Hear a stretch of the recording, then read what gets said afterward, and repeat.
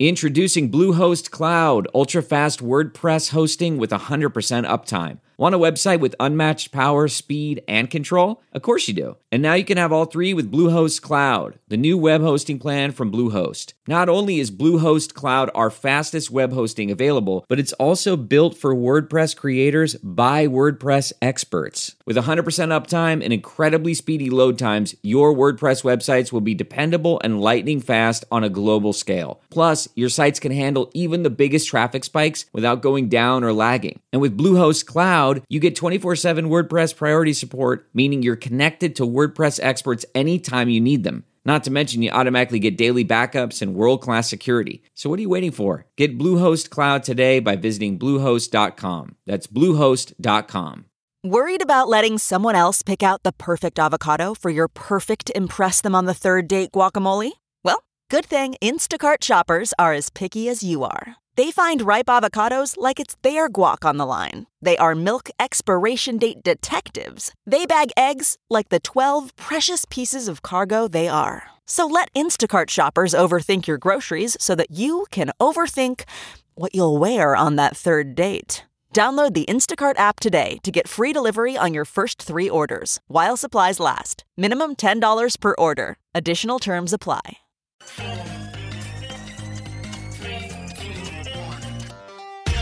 Welcome back to The Breakdown, an everyday analysis breaking down the most important stories in Bitcoin, crypto, and beyond, with your host, NLW. The Breakdown is distributed by CoinDesk. Welcome back to The Breakdown. It is Friday, February 7th, and today we're doing something a little different. So we're recording a day early, so I'm not exactly sure where the price is today as you're listening to this on Friday. But for the last month, we've seen steadily increasing Bitcoin prices, and we are now nudging up against the edge of 10,000. We got up as high today at the time of this recording as 9,800. And I think that barrier of 10,000 is a really interesting psychological barrier. It's a really interesting context, I think, in which to look back at the last year or so since we previously saw 10,000 and ask what has changed. What has evolved? What is different about the crypto markets and the Bitcoin industry specifically since the last time we were here? And so I invited Dan Held to join me in that conversation. Dan has been around the block with Bitcoin. He has started multiple Bitcoin businesses, including recently Interchange, which was acquired by Kraken. He is now in BD at Kraken and thinking about Bitcoin in that context.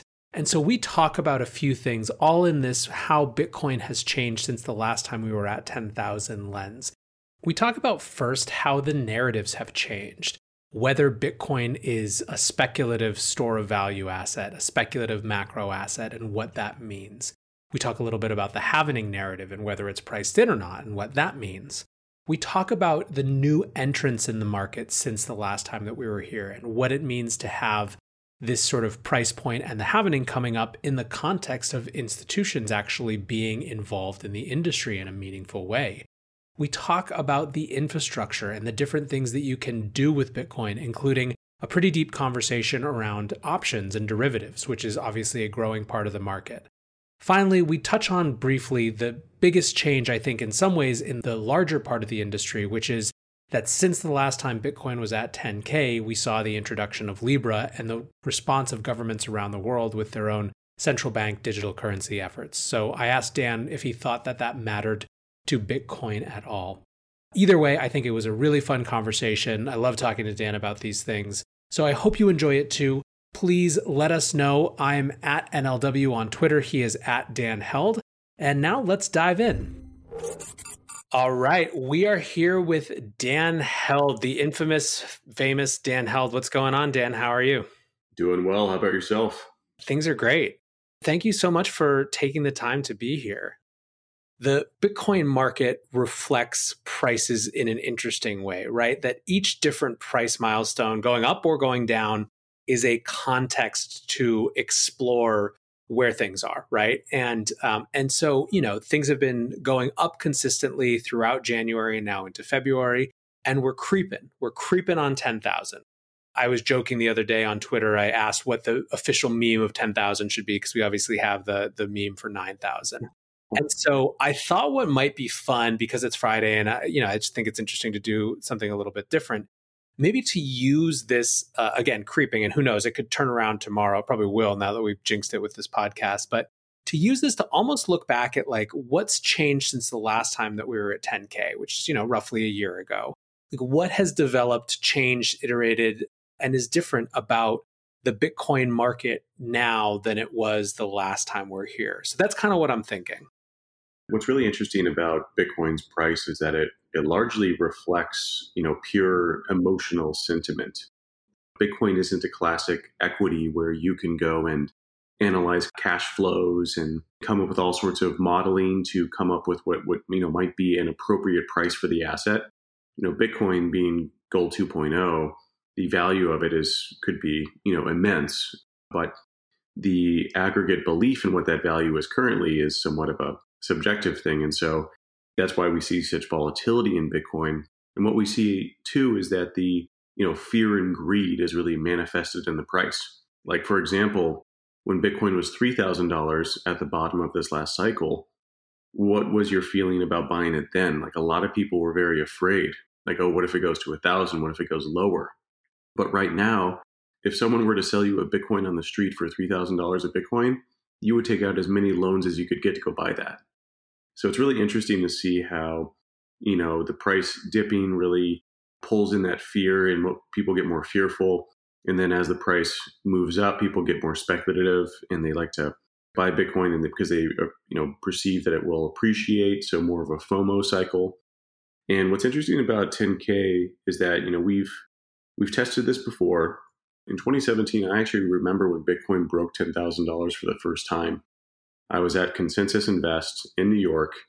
I was at a party at a club that was an after party, and it was full of crypto people.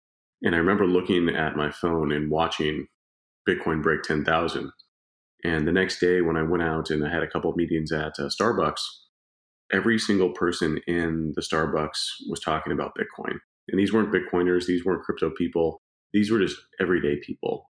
The price very much reflects the aggregate sentiment of what everyone believes in Bitcoin. Like, is it bullish or bearish? And then that price is a signal to the rest of the world of Bitcoin's legitimacy.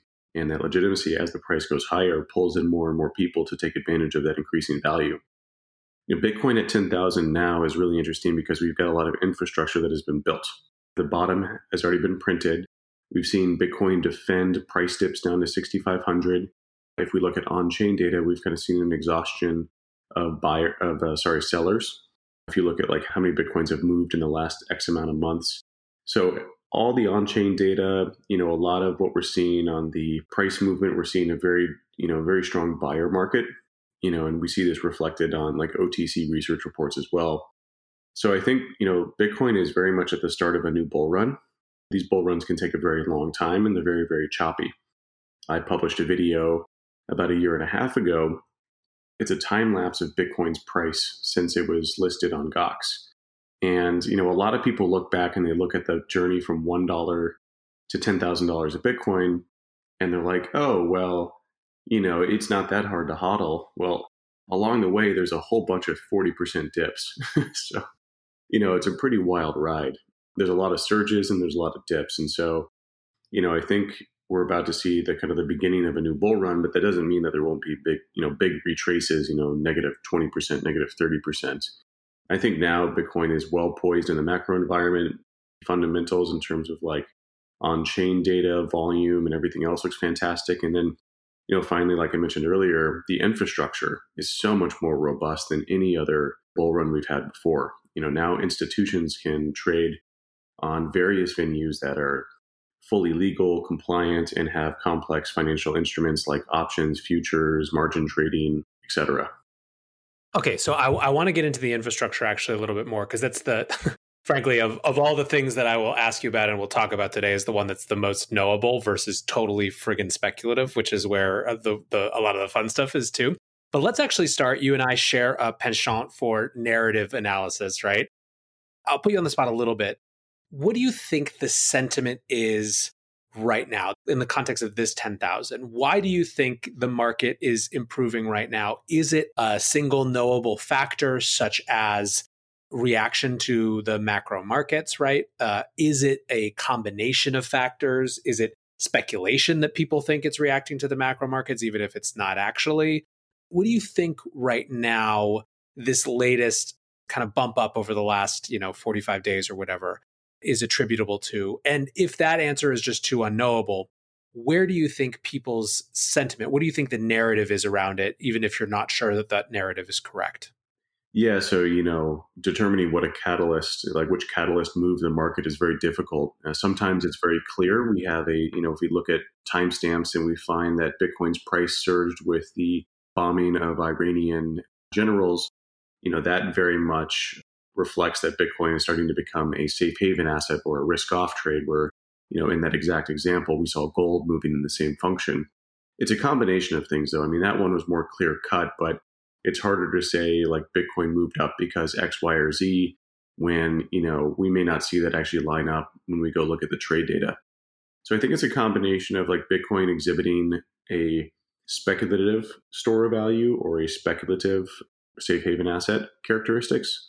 It's that combined with the halvening. The halvening, of course, is a very, very strong part of this cycle where we have the block subsidy, which is the newly minted Bitcoins. The production of those drop in half, which reduces the overall amount of supply that's hitting the market. There's quite a bit of intense debate as to whether that means very much or very little. But needless to say, it's a net positive sort of event. We've got that going on. We also have we printed a low. That low we haven't retraced and felt that again. Bitcoin has defended higher lows of like 6,500. And so I think that really reflects a floor. And that floor builds this sort of barrier in our mind where if Bitcoin goes back down to 6, everyone's backing up their bank accounts to go buy Bitcoin. And so I think we've set some really important psychological levels. And breaking 10,000, I think, is an important psychological level on the upside. I remember back in the 16, 17 bubble, I remember when we broke 1,000 again. That was a big deal. Breaking 1,000 again, I think, really shifted the mood. And so we're on the precipice of that happening where you have higher lows, we have a halvening news cycle, and there's positive on-chain reasons why that's a good thing with the reduction of supply hitting the market. And then we have Bitcoin in the macro world exhibiting some safe haven asset sort of characteristics. One of the things that I find most fascinating about the debates around things like whether Bitcoin is a macro asset or is just people are speculating that it's going to act like one, is that I'm sitting here and of course I think about it from the perspective of narratives and self-fulfilling prophecy. And it's like, well, if enough people are acting like a thing is going to exhibit the signals of acting like a macro asset, then at what point is it just speculating that it's going to be a macro asset versus it actually is? They're interesting debates, but in practice, they kind of amount to the same thing. And this is something that Travis Kling actually did this really, really cool 5-minute walkthrough almost on the show last year about how exactly this happens, right? You start to see if every single time there's an interesting big kind of demand shock type event, like the stuff that happened with Iran a month ago. And there's some number of portfolio managers who say, hey, this thing has occasionally in the past, or maybe more like consistently in the past, shown some interesting countervailing properties. Maybe I'll hedge a little bit into that. Then all of a sudden, everyone else, it creates its own, again, self-fulfilling prophecy. So I always think it's interesting. We're having the same conversation now a little bit around the happening, which is like, how much is it priced in or not? Well, it's like if there's some percentage of people who are making bets that it's not, then functionally, doesn't that mean that it's not? So they're important debates and interesting debates, but I do think that net, they amount to something pretty similar in terms of the behavior that we see. Yeah, I've got a couple thoughts there. One, I think, touching on your point that this is all reflexive, like it all feeds upon each other. I kind of liken Bitcoin becoming a safe haven asset to how maybe life has started in the universe, where it was a random collision of different particles, and then it birthed, life. And so Bitcoin can randomly move up with gold on some days where there's a risk off a sort of event like Iran. And if that happens enough times randomly, and we then assign the narrative that it's a safe haven asset, then it becomes that. It's a more, even in a pure random function, there's enough randomness in the world to where Bitcoin will move up on days where the world is afraid. And if that happens enough times randomly, and then if we propagate that narrative, then it becomes the narrative, and then people buy in anticipation of that narrative. So that I think is really interesting to see kind of play out. I very much agree with Travis in terms of how he describes this all playing out, and basically share this exact same feelings with, how Bitcoin will kind of mature in this space. And, I've been kind of saying the same thing back in 2019 on CNN, that Bitcoin, has shown a glimmer that it can become a safe haven asset. So I think that's super interesting in terms of how this all, is reflexive upon each other. And then when it comes to the halvening, a lot of people will say that, due to efficient market hypothesis, that the halvening is priced in. And I think they're right, but I think they're also wrong as well. I think the halvening is priced in for those who care, which is a very small number of people in the world, approximately 30 million hodlers in the world. And those people have factored in the reduction in supply. The other, was it 6.5 or 6.9 billion people in the world have not, or 99% of the population. So, I think the halvening is priced in for those who care about it, and has not at all been priced in for those who will find out about it. All right, that is a very admirably succinct position on a very contentious issue. We've talked a bunch about now the narratives of Bitcoin in this time around, but now I want to talk a little bit more about this idea of infrastructure. What's different about either A, what people can do with their Bitcoin, or B, who are actually seeing participate into this space, right? Like for the last 2 years, we've had this conversation about institutions coming in and the institutions coming in. Are they here? Is there a different composition of the people who are actually participating in their market? And are they doing different things with their Bitcoin now than they were, again, a year ago? Or at least can they be doing different things? Yeah, that's a great question. With all the other bubbles in Bitcoin, there has never been institutional money that has flown in. And that is a huge, huge chunk of money. So this next bull run will be, very different than the other ones. And I think in a very positive way. These previous bull runs were fueled by a very small amount of capital flowing into Bitcoin.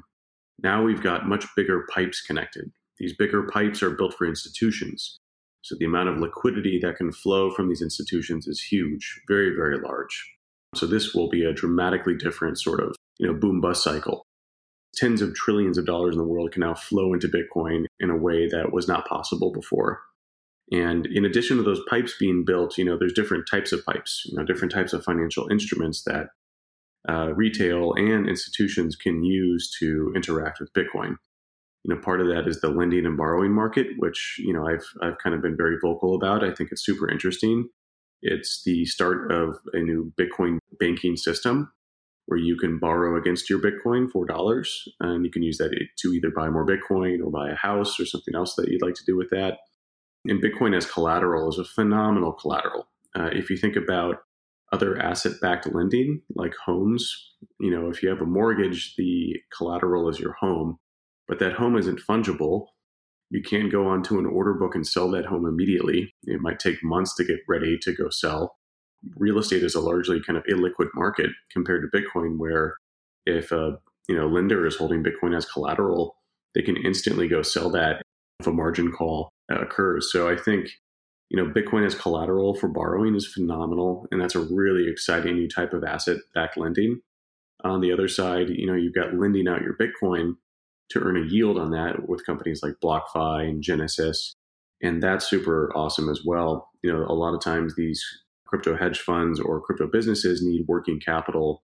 They don't want to use their own working capital, so they borrow coins from these lenders and then use that to perform functions of their business. And you can earn a yield on your Bitcoin.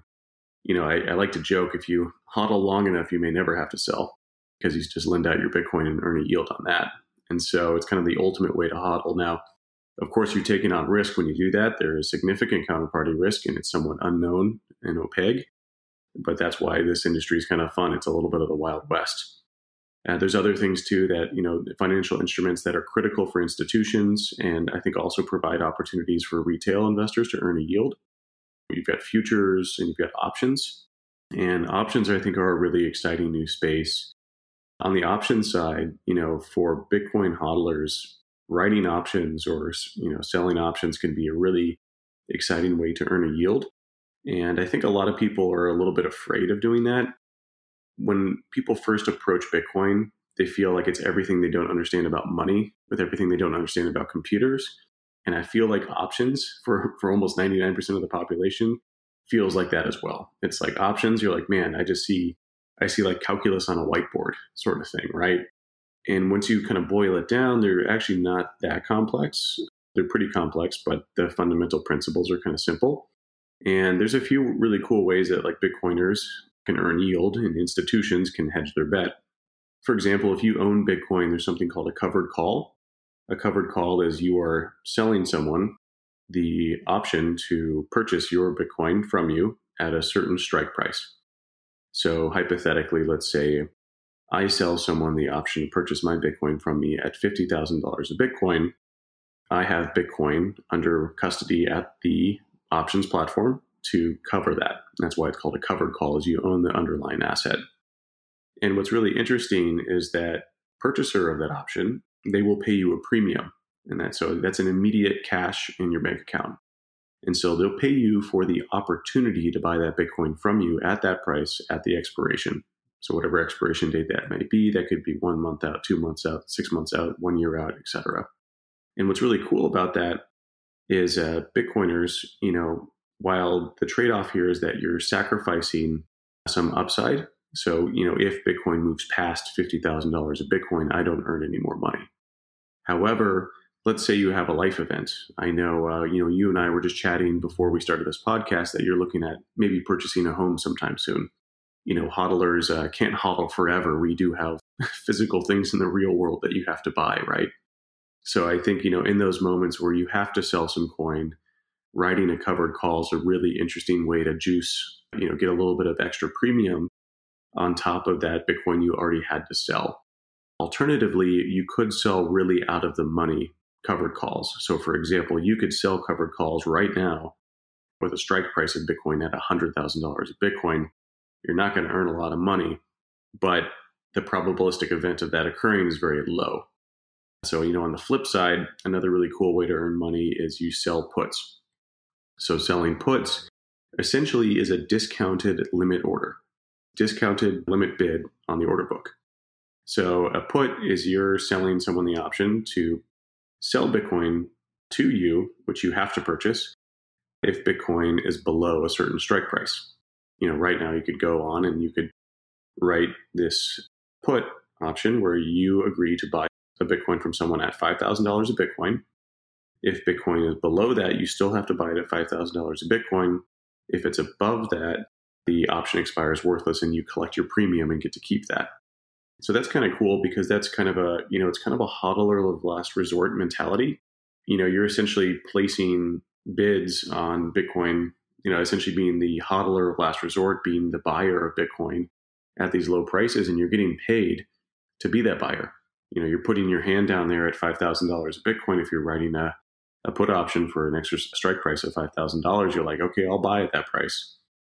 Of course, the risk there is if Bitcoin moves further down, then you would have to buy Bitcoin from this counterparty at $5,000 a Bitcoin, regardless of how low the price went.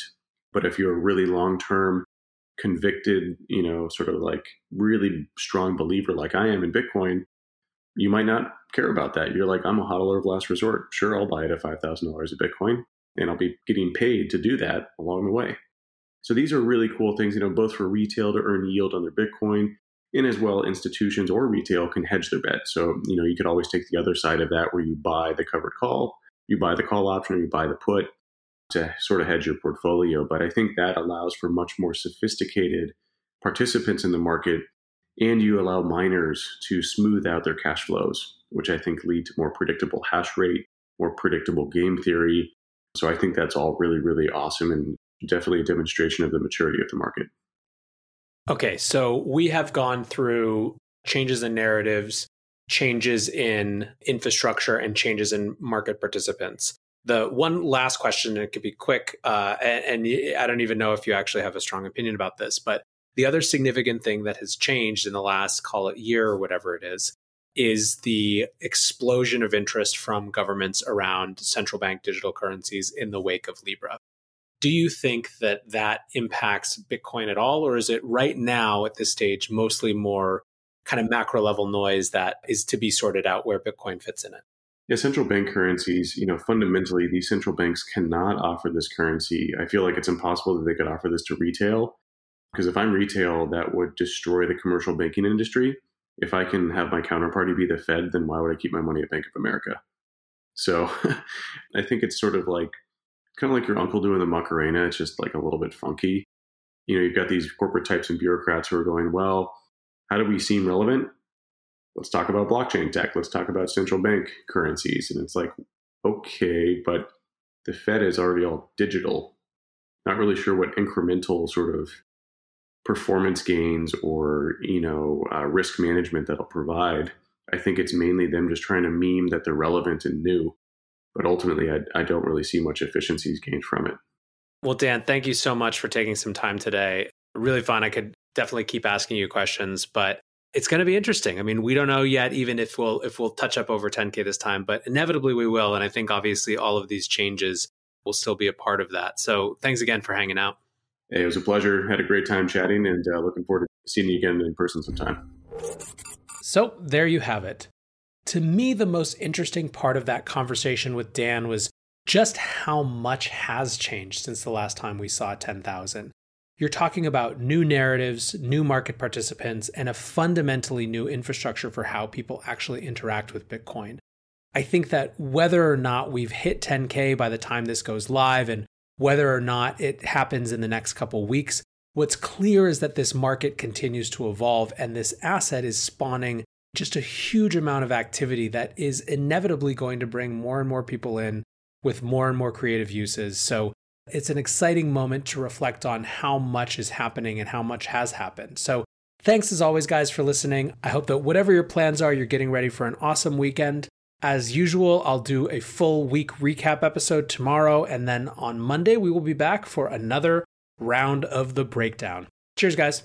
Hopefully, this is the last time you hear this ad. With Chime Checking Account, features like fee-free overdraft up to $200 with SpotMe and getting paid up to 2 days early with direct deposit, you can probably treat yourself to an ad-free upgrade to spend more time listening to your favorite podcasts, or at least grab an extra latte. Take more control of your finances and say goodbye to monthly fees. Open your account in minutes at chime.com/goals24. That's chime.com/goals24. Chime feels like progress. Banking services and debit card provided by the Bancorp Bank N.A. or Stride Bank N.A. members FDIC. SpotMe eligibility requirements and overdraft limits apply. Terms and conditions apply. Go to chime.com/disclosures for details.